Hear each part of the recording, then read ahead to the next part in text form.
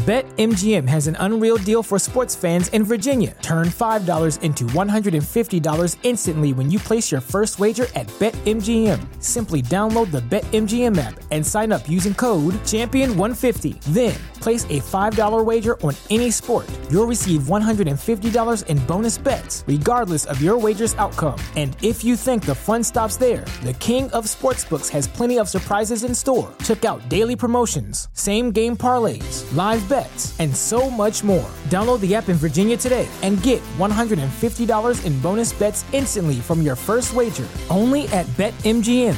BetMGM and GameSense remind you to play responsibly. See BetMGM.com for terms. 21 plus only. Virginia only. New customer offer. Subject to eligibility requirements. Rewards are non-withdrawable bonus bets that expire in 7 days. Please gamble responsibly. Gambling problem? Call 1-800-GAMBLER. Promotional offer not available in Washington, D.C. At Parker, our purpose is simple.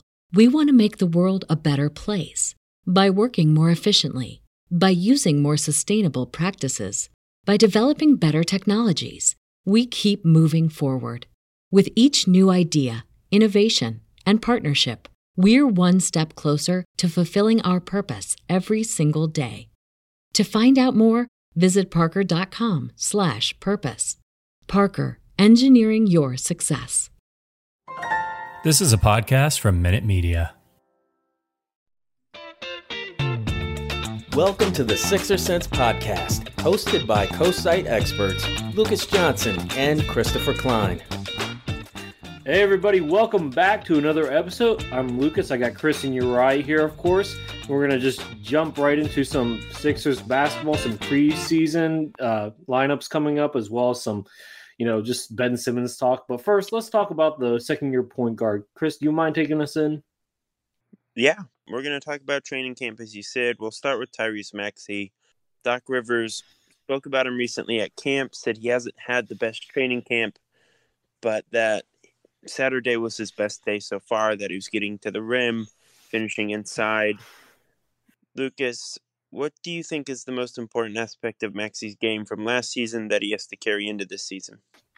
The one thing that he has to carry in is his aggressiveness. Because what the Sixers are going to lose, they're going to lose a guy who scored 15 to 16 points per game, and that could go off for an occasional 20-point per game guy. I mean, this wasn't really a skill of his last year, but he has to be aggressive in every aspect, not just the scoring, but has to be in playmaking and defense, all those other areas to help, supplement what the Sixers are losing without Ben Simmons, of course. Yeah, I mean, I agree. I think his most important skill is, getting to the rim, putting pressure on the rim, which will help him a lot as a playmaker as he grows in that respect. In terms of just kicking out to open shooters, he has a lot of potential in that area of his game. So I pretty much agree. I mean, that's something that's very unique to him on the roster. The Sixers don't have a lot of guards who are quick at getting downhill and putting pressure on the rim. Shake Milton doesn't really do that. Even Ben at times didn't really do that when the offense slowed down. So Maxey's really unique. The Sixers haven't had a lot of players like him. So I think he's going to be really important next year, as you said.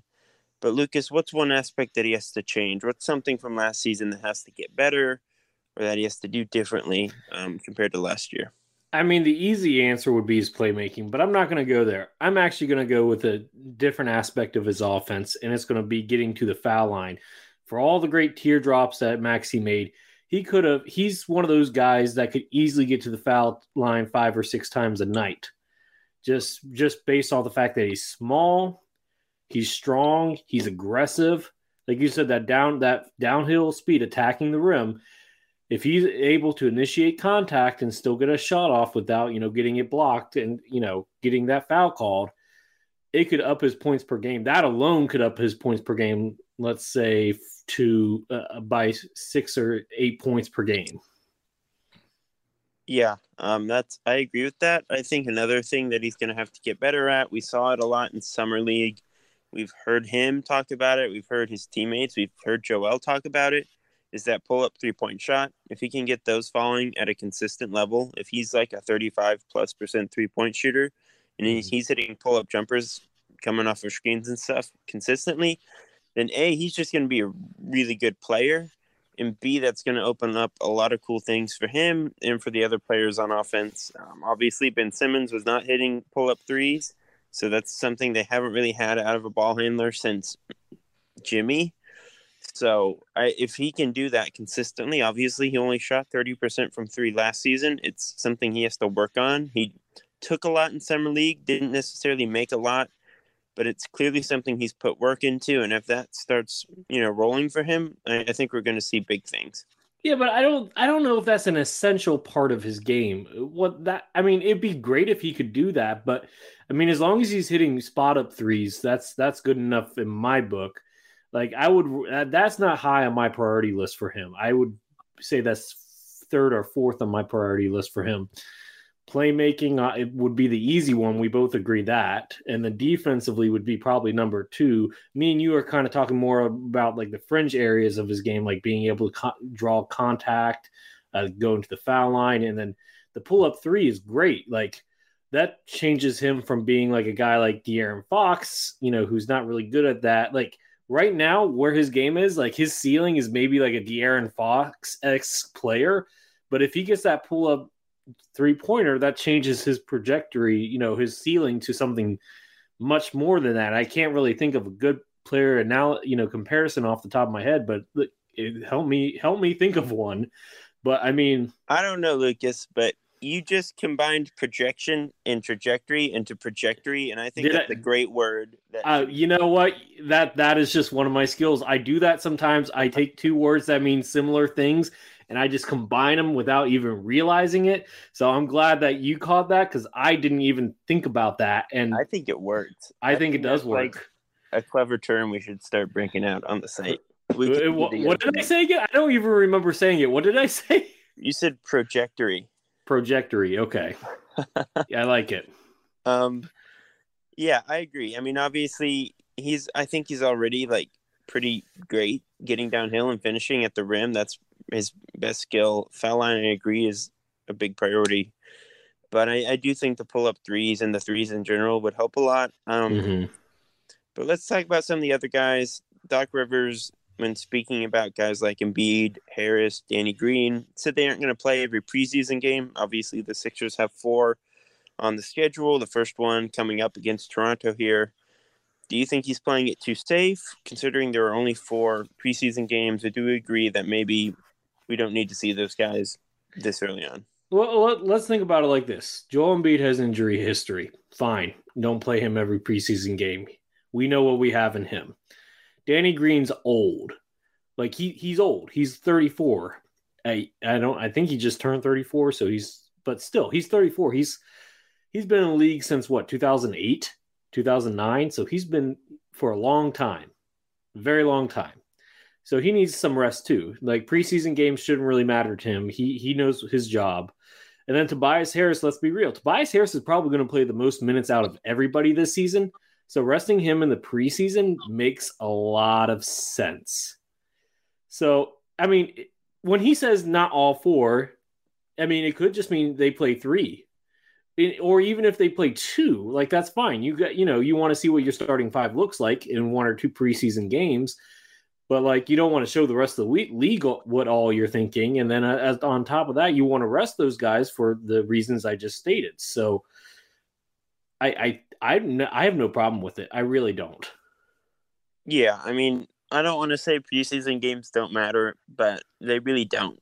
They're running through all their sets and stuff in practice.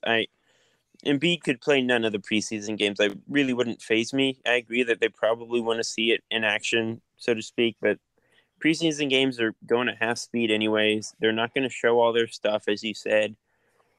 Embiid, Tobias are going to have to play a lot of minutes this season to drag this team through whatever, non-Ben Simmons period is coming up. Just without Ben, it's going to be a lot harder on those two. So I'm really fine with them resting. I really wouldn't mind if they rested all 4 games. So I agree on that front. Let's talk, though, about that Toronto game.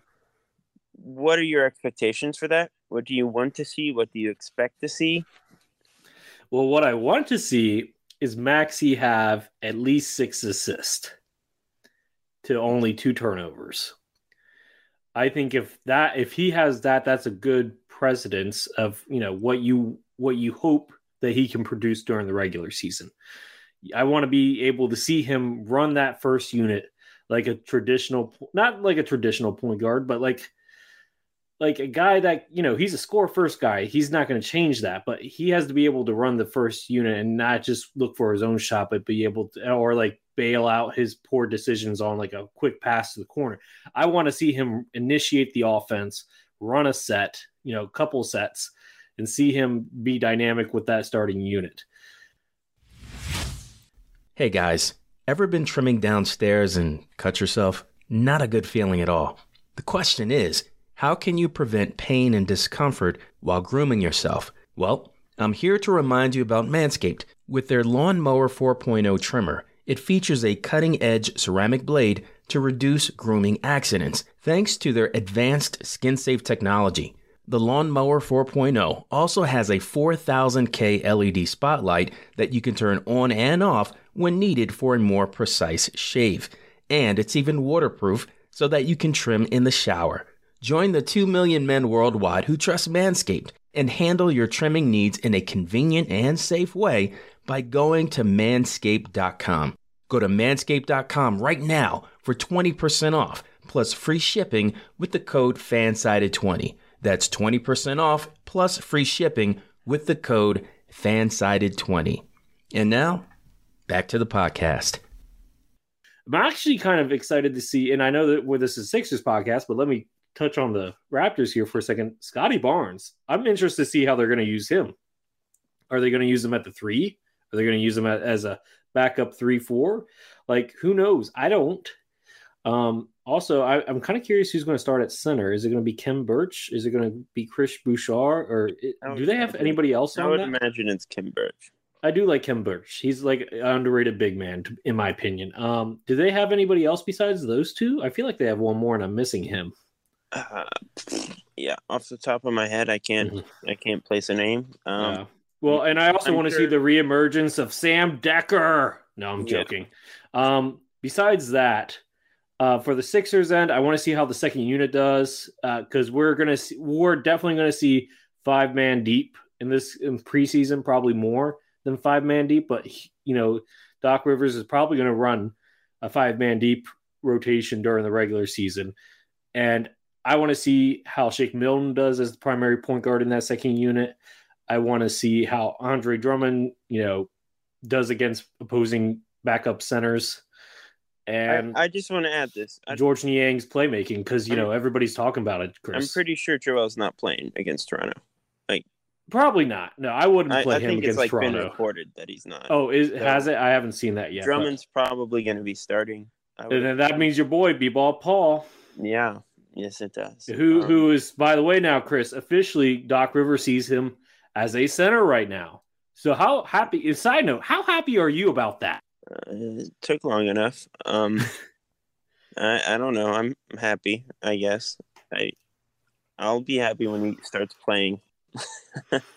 Yeah, I mean, I agree with everything you said. Without Embiid, I think even more is going to fall on Maxey and Tobias for however long they play, if Tobias plays. I just am really interested to see what Maxey does with an expanded role and potentially expanded minutes, because he tended to do pretty fun things when given those opportunities last season, though they were not, they were few and far between. I'm excited to see how Paul Reed and Isaiah Joe do. I think those are two guys who could credibly compete for rotation minutes as the season goes on. Maybe Isaiah Joe more than Paul Reed, but those are guys to watch. I'll be excited to see how Jaden Springer does against actual NBA players. He wasn't great in Summer League. I think he's going to take a minute to develop. But that's why I'm saying, Chris, he has to go to the Blue Coats this season. I think that's a must for him. Yeah, I think that's fair. But I'm still very excited about him in general, and I'm excited to see how he performs. You mentioned Scotty Barnes. Of course you did. I love Scotty Barnes. What can I say? I projected him to be a top 4 pick. Was I wrong? No, I was not. No, just not the player that I thought would drop, but Yeah, Toronto made a mistake, but it's okay. He's a cool player. I imagine he'll come off the bench to start the season. Because they have Siakam and Anunoby there, who are just going to be. I mean, you could slide Anunoby to the 2 if you really wanted to. Yeah, I don't know. I like Gary Trent Jr. too, but I probably wouldn't. But Scotty Barnes played point guard at Florida State, so you never know. Who knows? It's also preseason, so they can go small. Siakam can play the 5. I mean, there are lots of things they can do there. Mm-hmm. So I'm interested about Toronto too. I think they're a neat team.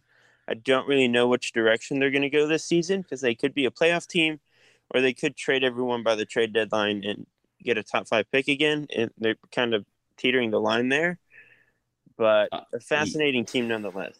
Yeah, they're a boom or bust team in my opinion. They could be a top 7 team in the East, or they could be a bottom 5 team. Just really depends on how things break for them. Another thing that we should mention before we move on to our next point is that Charles Bassey won't be available for this game. He's having problems with his visa, and it could continue to be a problem outside of just going to Toronto as well. So that's something to keep in mind there. I believe the report said it's not going to be like a prolonged issue, though. But it might affect more than one preseason game. I think that's Let's talk about the big news here because, we want to start off on some good notes, but now let's get down to the nitty-gritty Ben Simmons drama because, of course, it wouldn't be a Philadelphia 76ers podcast without some Ben Simmons drama. I feel like we've been saying that for the past 3 years. But let's go ahead and get into it because now Joel Embiid has finally spoke his mind, probably the most edited version we would ever get of him speaking his mind about the recent Ben Simmons comments. Of course, it was recently reported that Ben Simmons had thought the relationship between him and Joel Embiid had ran its course, and that his game wasn't going to grow anymore next to Embiid, and that he couldn't reach his full potential next to Embiid. And this is what Embiid had to say. This is just a small portion of what Embiid had to say about those comments. Our team has always been built around his needs, even going back to the reason we signed Al. We got rid of Jimmy, which I still think was a mistake, just to make sure he needed the ball in his hands. He referring to Ben, of course. So, Chris, was this comment by Embiid taking a direct shot at Simmons, or was he just stating facts and answering the reporter's question? Both. I mean, both. I think, obviously he, went on to say they hope Ben changes his mind, comes back, yada, yada, yada. But also, I think the general tone around these comments was, the bridge is burned. This is kind of the last straw, on top of Ben not getting his contract. So I think the bridges are still smoldering in the distance. I do not foresee Ben, coming back anytime soon. But Joel, I think, is right in what he said, that the team has been built as much as possible around Ben's need. Obviously, Ben and Joel were not a perfect fit, and there's some level of reason to saying maybe Ben takes a slight step forward on another team where he's the main guy. Sure, but as I said on the last podcast, I do not think Ben's main issues are Embiid related.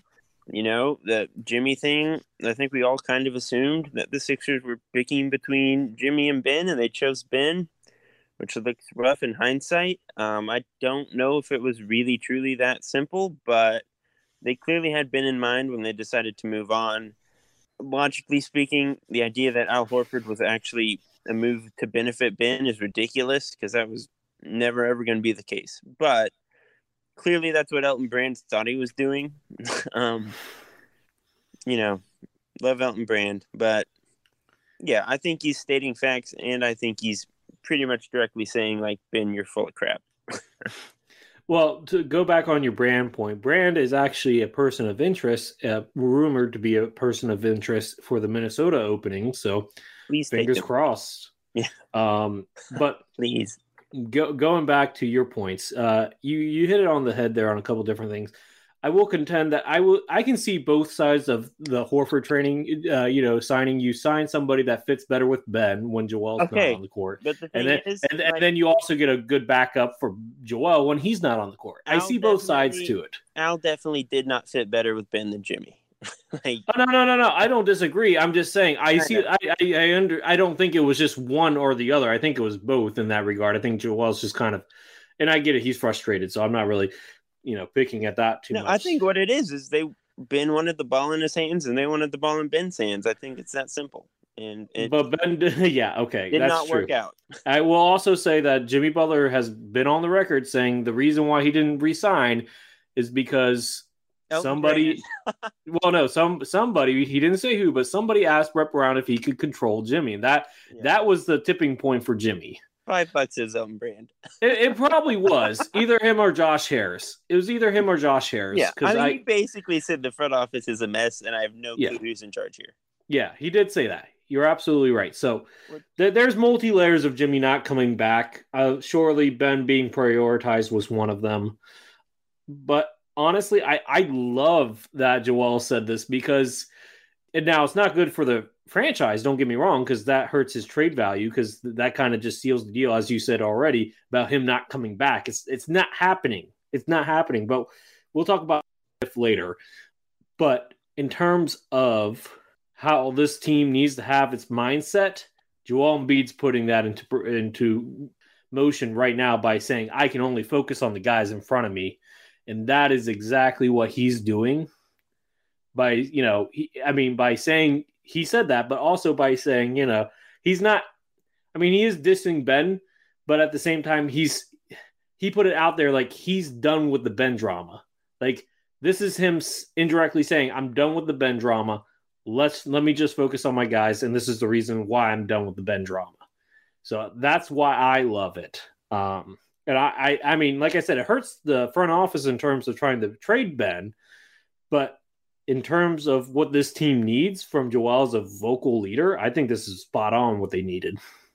Yeah, I don't know how much more they could really hurt his trade value at this point. I don't think teams really care what Joel says, and I think Ben's value is pretty much shot by now. But yeah, I agree pretty much. Like I said, if nothing materializes by January, I go for McCollum, Rocco, and picks. Because that's the best deal you can get, right? Honestly, I know it was reported. Who reported that? As Stephen A. Smith. Okay, well, Zach Lowe was talking the other day, I believe on The Jump, and it wasn't necessarily a report, quote unquote, but he made it sound like Portland probably views CJ as the better player. So I'm really not sure. I heard that too. And no discredit to Stephen A. Smith, but he's not Woj. But Zach Lowe isn't Woj either. He's closer than Stephen A. Smith. Zach does more reporting than Stephen A. Smith at this point in their careers. But I would definitely say that, I think Stephen Zach is more plugged in to front offices than Stephen A. Stephen A. might have players and agents who call him every now and then, but I think Zach's plugged into front offices. Well, I remember Stephen A. saying one time he has at least 2 people in every organization. Yeah. But anyway, that's not the point. If Portland views that, I'm sure they would. I'm sure if Damian's unhappy, or if they start out to a slow start, they'll change that stance pretty quick to change it up and see if they can right the ship. But there are plenty of other teams that are still in the hunt too. I think. The counter to that is if Portland gets off to a slow start, Philly's not trying to help them right the ship. Oh, of course not. But then, you got other teams that we didn't really see in the picture so much, like Indiana Pacers. They're still in talks. Cleveland's still in talks. So, there are players out there, teams that are still, in the hunt. San Antonio was still mentioned. Portland, obviously, Minnesota. Did I miss anybody, or are those the main teams? Sacramento? Keith Pompey throughout Detroit. Oh, Detroit, yeah. I actually wouldn't mind a package from Detroit. I don't really know what, it would have to be Jeremy Grant in pieces, which is just a weird.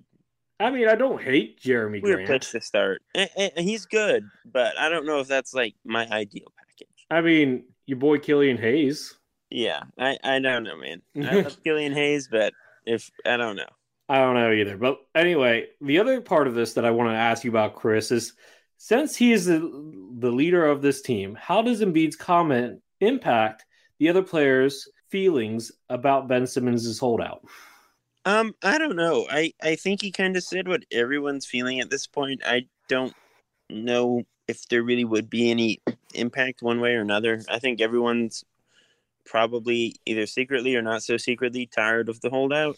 I'm sure everyone would be fine with Ben coming back. I think it's clear they would prefer that he be there, but I don't think anyone's like super thrilled with Ben right now. And Joel's comments made them change their mind. You know what I mean? I think everyone's kind of irritated. So I think we're still in the same place, basically. Yeah, I think that's a fair, and I don't really have much else to add on to that. I don't think. Uriah, did you want to chime in on this portion? Because I know this portion probably touches you particularly. Nothing related to Ben Simmons will ever touch me, just so you know. Awesome. Okay. JJ Redick recently held a live podcast after his retirement announcement. It was asked by Tyrese Halliburton, a favorite of the podcast here and of JJ's podcast, apparently, if he had one like overarching regret from his NBA career. And he said, you can't change outcomes. You can only yada, yada. Basically, he ended up saying, I wish I could have returned to Philly. Lucas, do you think he tried hard to return to Philly? Do you think that's something he ever made an effort to do? I think you have to look at the context. What I think he meant was more or less he wished he could have stayed in Philly in terms of, never leaving. I think once he left, I think the ship had sailed.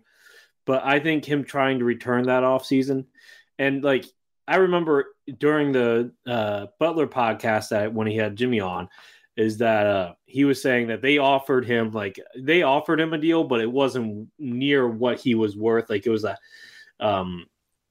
you know what, Uriah, you're gonna have to bleep me out. It was a half-assed offer deal, and it wasn't what he was looking for. It wasn't what he was worth. So that's why he decided to, take his talents elsewhere. But I think in the context, because I think at the end, if he wanted to come back to Philly, Philly would have made a roster spot for him because he's a shooter. And, Daryl Morey loves shooters, and he has a history with Joel. And maybe he could have helped things with, Ben. And definitely he has a history with Doc Rivers, who's probably one of his longest tenured coaches outside of Stan Van Gundy. Point being is that, and I think if there was a buyout instead of a trade, I think that would have gotten him back to Philly. But I think at this point, I think he was ready to retire this offseason. So I think the idea was, I think he wished he never left Philly. I think that's probably more of what he meant, or the idea behind what he said. Yeah, I agree. I think you're right on that. I don't really have much more to add, Obviously, it would have been nice if he had stayed, and we'll talk about that. But, he signed in New Orleans. It was under contract, and got traded to Dallas. It was under contract. So, could he have tried harder to return? Not really. There's nothing he could have done. He had no control over that. Could he have signed an offer that was below his market value at the time? Sure, but, that's not like a knock on JJ. Take the money. Get your money while you can, because once you're done, you're done. Yeah, and JJ's not someone who'd been paid tens of millions of dollars his entire career. He obviously got a pretty big contract in Philly those couple of years, but before that, he was not swimming in max dough, So take the money while you can. I think we're on the same page there. Mm-hmm. How do you think it would have impacted the team though if he had stayed? Okay, so what was that, 2 seasons ago? Yeah, I guess you don't get... See, that's so tricky, because I don't know... If he stays, you don't get Al Horford. Yeah, I guess. It depends on how the money fell. Ideally, you pay him $20 million and never talk to Al. And then you have a starting 5 of Ben, JJ, Josh Richardson, Tobias, and Joel. It would have worked so much better. Yeah. Yeah, it would have. It really would have. I don't know if, like I've said before, I've said this in the past, I feel like Elton Brand giving out that contract was like, hey, you used to be my teammate, we used to be buddies, let me help you out towards the end of your career, wink, wink. Like that's how I felt when it happened, and it seems to be proven the case thus far. I don't even know if Al's going to be starting in Boston this year. I mean, there's pros and cons to starting him over Robert Williams. Robert Williams is the better defender, but Al Horford can hold up against bigger centers. Williams is better. I mean, you think Al Horford's better than Robert Williams? No, Rob Williams is better. Oh, okay. It's well, like no, an injury thing. Obviously, he has to stay healthy, but also Al has to stay healthy. Yeah, I mean, but my thing is, I think Al starts just purely based off of the fact that Robert Williams is like 6'7" at center, or 6'8". He's way undersized to be banging against like the Joel Embiids of the world, or the Jokic's, or even the Nurkic's of the world, or Jonas Valanciunas. Like he would get. I mean, he's also 240 with a 7'6" wingspan. He's not small. I mean, we've also evolved, I think, past the point where you need like a big hulking center. Like there are other ways to, like the Raptors last season did not have like a guy who could stop Embiid one-on-one. But schematically, if you throw different looks at him, there are other ways to get. Yeah, but I don't. Well, I mean, Udoka's smart enough to do that, I guess. But I don't know. There's a reason why Udoka wanted Al Horford. So yeah, but look, Al is not stopping Joel one-on-one this year. Al is barbecue chicken. I mean, you could start both of them together if you wanted to. You could. You could. They've done it with Baines and Horford in the past. Obviously, Horford has like history with Tatum and Brown and those guys. So maybe you could start it doesn't matter positional wise, but Horford would still stretch the floor. You would have Williams act as your 5 on offense, and then defensively they can just switch based off of matchups. But anyway, point being is that, I mean, going back to, the team would have been better with JJ versus Al Horford that season for sure. Because they still had Kyle O'Quinn, which, I mean, granted, O'Quinn went overseas afterwards, but O'Quinn was not a bad center. Like, I think the NBA just kind of was like, oh, we forgot Kyle O'Quinn is a good center because he had to play first behind Sabonis and Turner for a year. But I think Kyle O'Quinn was a good third stringer. I don't know if you want him playing 20 minutes a night every night. I mean, he played pretty well for the Knicks that season when he was the starter. But anyway, that's my Kyle O'Quinn hill that I will die on.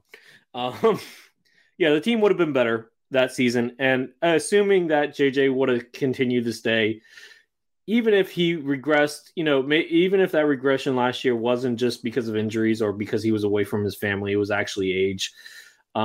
He still would have had a role off the bench for the Sixers at that point this past season, which I think would have still been important for the team. So yeah, that's how I feel about it. Hey, I have a Kyle O'Quinn memory. You want to hear it? Yes, I always love to hear about Kyle O'Quinn. I don't have a single memory of him playing in the NBA, at least for the Sixers. I'm sorry. Wow. Hurtful. And I do remember him in New York. He did have a nice little stint there. But with the Sixers, to me, the highlight of Kyle O'Quinn's career was when they were on the bus and they were talking about biscuits from. Oh my gosh! And they got Thibault because Thibault was his rookie, wasn't he? Oh, that was them hazing him. That was just pure goodness. Yes, that was great. I remember that. Yes. But no, Kyle Quinn was a good rebounder, solid interior defender, and was an underrated passer. But that's my hill. I will die on it. I don't like the idea of doing this, but we're going to do it just for the kicks and giggles of it. We're going to talk about what if in like the alternate dimension, multiverse theory, hypothetically speaking, if Simmons does return, does he pull a Jimmy Butler in Minnesota where he dominates practice, Chris? No. What he does is he pulls a James Harden where he shows up and out of shape and like in the fat suit. Pouts around, plays at half speed, and then gets traded 10 days later because he's stinking up the court. I don't think he'll come in out of shape, but I think he does pout around, and he'll do that. Only he won't average 30 and 10 while doing it because he's not as good as James Harden. I'll say this, Chris, and I was talking about this with Uriah, and I don't remember if you were on our call before at this point, but I think him and Joel might get into it at practice. If Joel sees he's like, and Uriah, censor me again, if he's half-assing it, I could see Joel getting into him, and then they get into like some sort of verbal or probably not physical, but verbal altercation on the court during practice, I could see that. I could definitely see Joel getting into him. I think Joel and Ben are pretty mellow guys, you know. I mean, Joel being mellow, let's not forget about him and Kat getting into that tussle match. That was like 2 years ago. He's changed. He's matured, quote unquote. Yeah. I mean, he is a dad now, so you got to throw that out there. Yeah. He's much more of a leader, but still, I mean, I would love to see that. As a fan personally, I would love to see that because somebody publicly calling Ben out would be fantastic for me. Yeah, I'm all for him like calling him out. I don't know if I need to see them like throw down it. Oh no, I'm not talking about physical. I'm just talking verbal altercation at this point. I would like to see either one, Lucas, either verbal or physical. But I do know this much: I think whoever he plays for when he returns to Philadelphia is probably going to be the highest rated return game. When he returns to Philadelphia, he's going to have like a sore knee and be on the bench. Bookmark this, Uri, because if we got to bookmark that right there, because if that happens, we have to make sure we can put it onto the Twitter sphere. What's that? We have to be able to put that back onto the Twitter sphere if that happens. Oh, yeah, absolutely. But Chris kind of got into our next point here. How would Philadelphia 76ers fans treat Simmons in the Wells Fargo Center if he does return?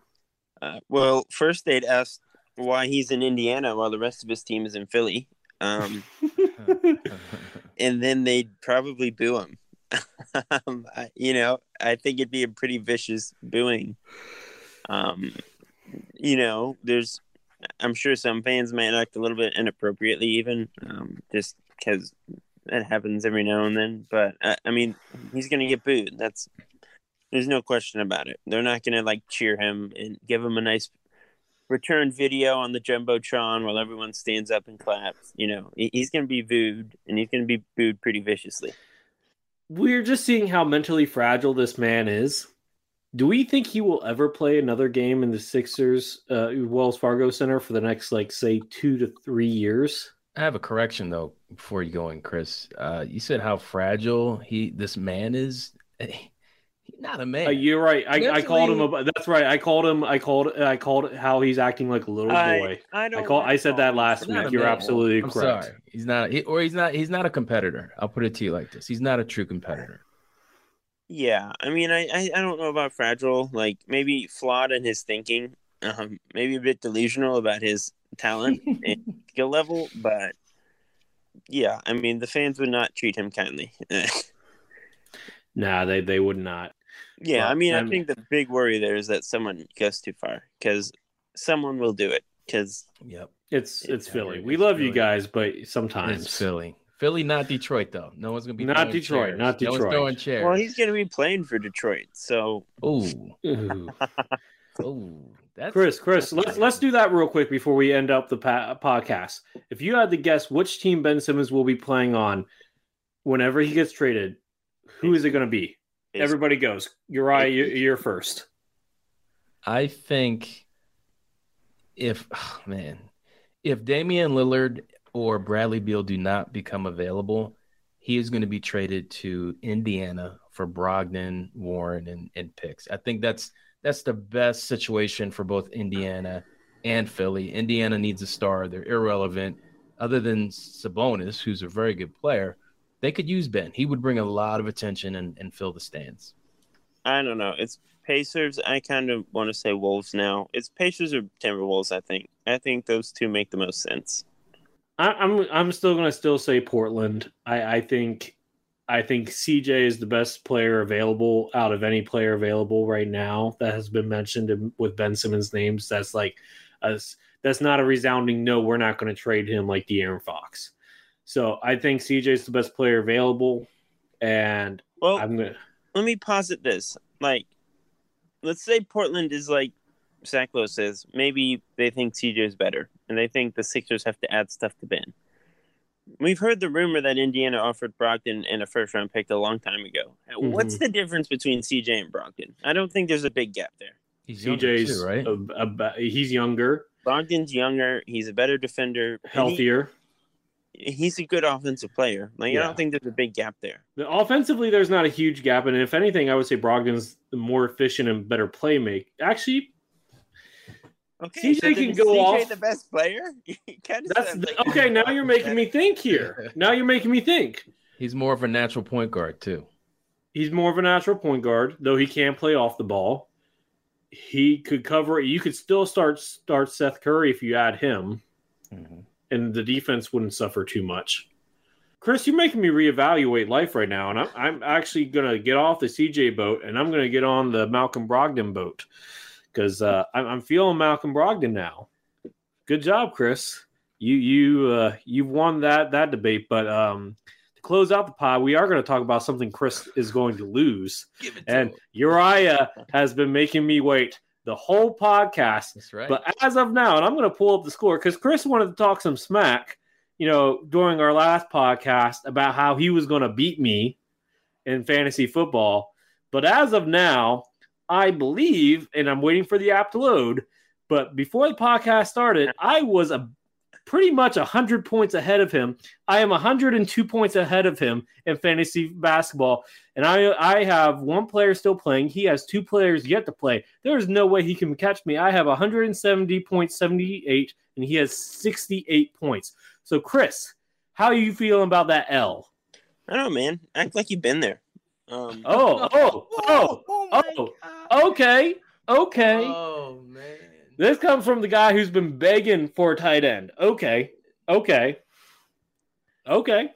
Act like you've been there. That is the ultimate comeback. I'm sorry, Lucas. He definitely put you in your place just now. Maybe okay, Chris. Watch how I run the court. I'm going to run the table on this now. Now that I got my team figured out and who I need to start, I'm going to run the court on this. Just stop. Just stop where you are, man. The house is burned down, man. It's time.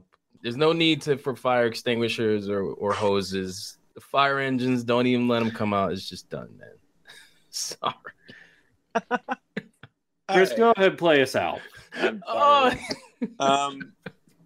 right. To all our listeners, thanks for tuning in to yet another week's episode of the Sixer Sense podcast. As always, please like, subscribe, comment, leave a review on Apple Podcasts, Google Play, Spotify, Audible, wherever you are listening. It would really, really help us out.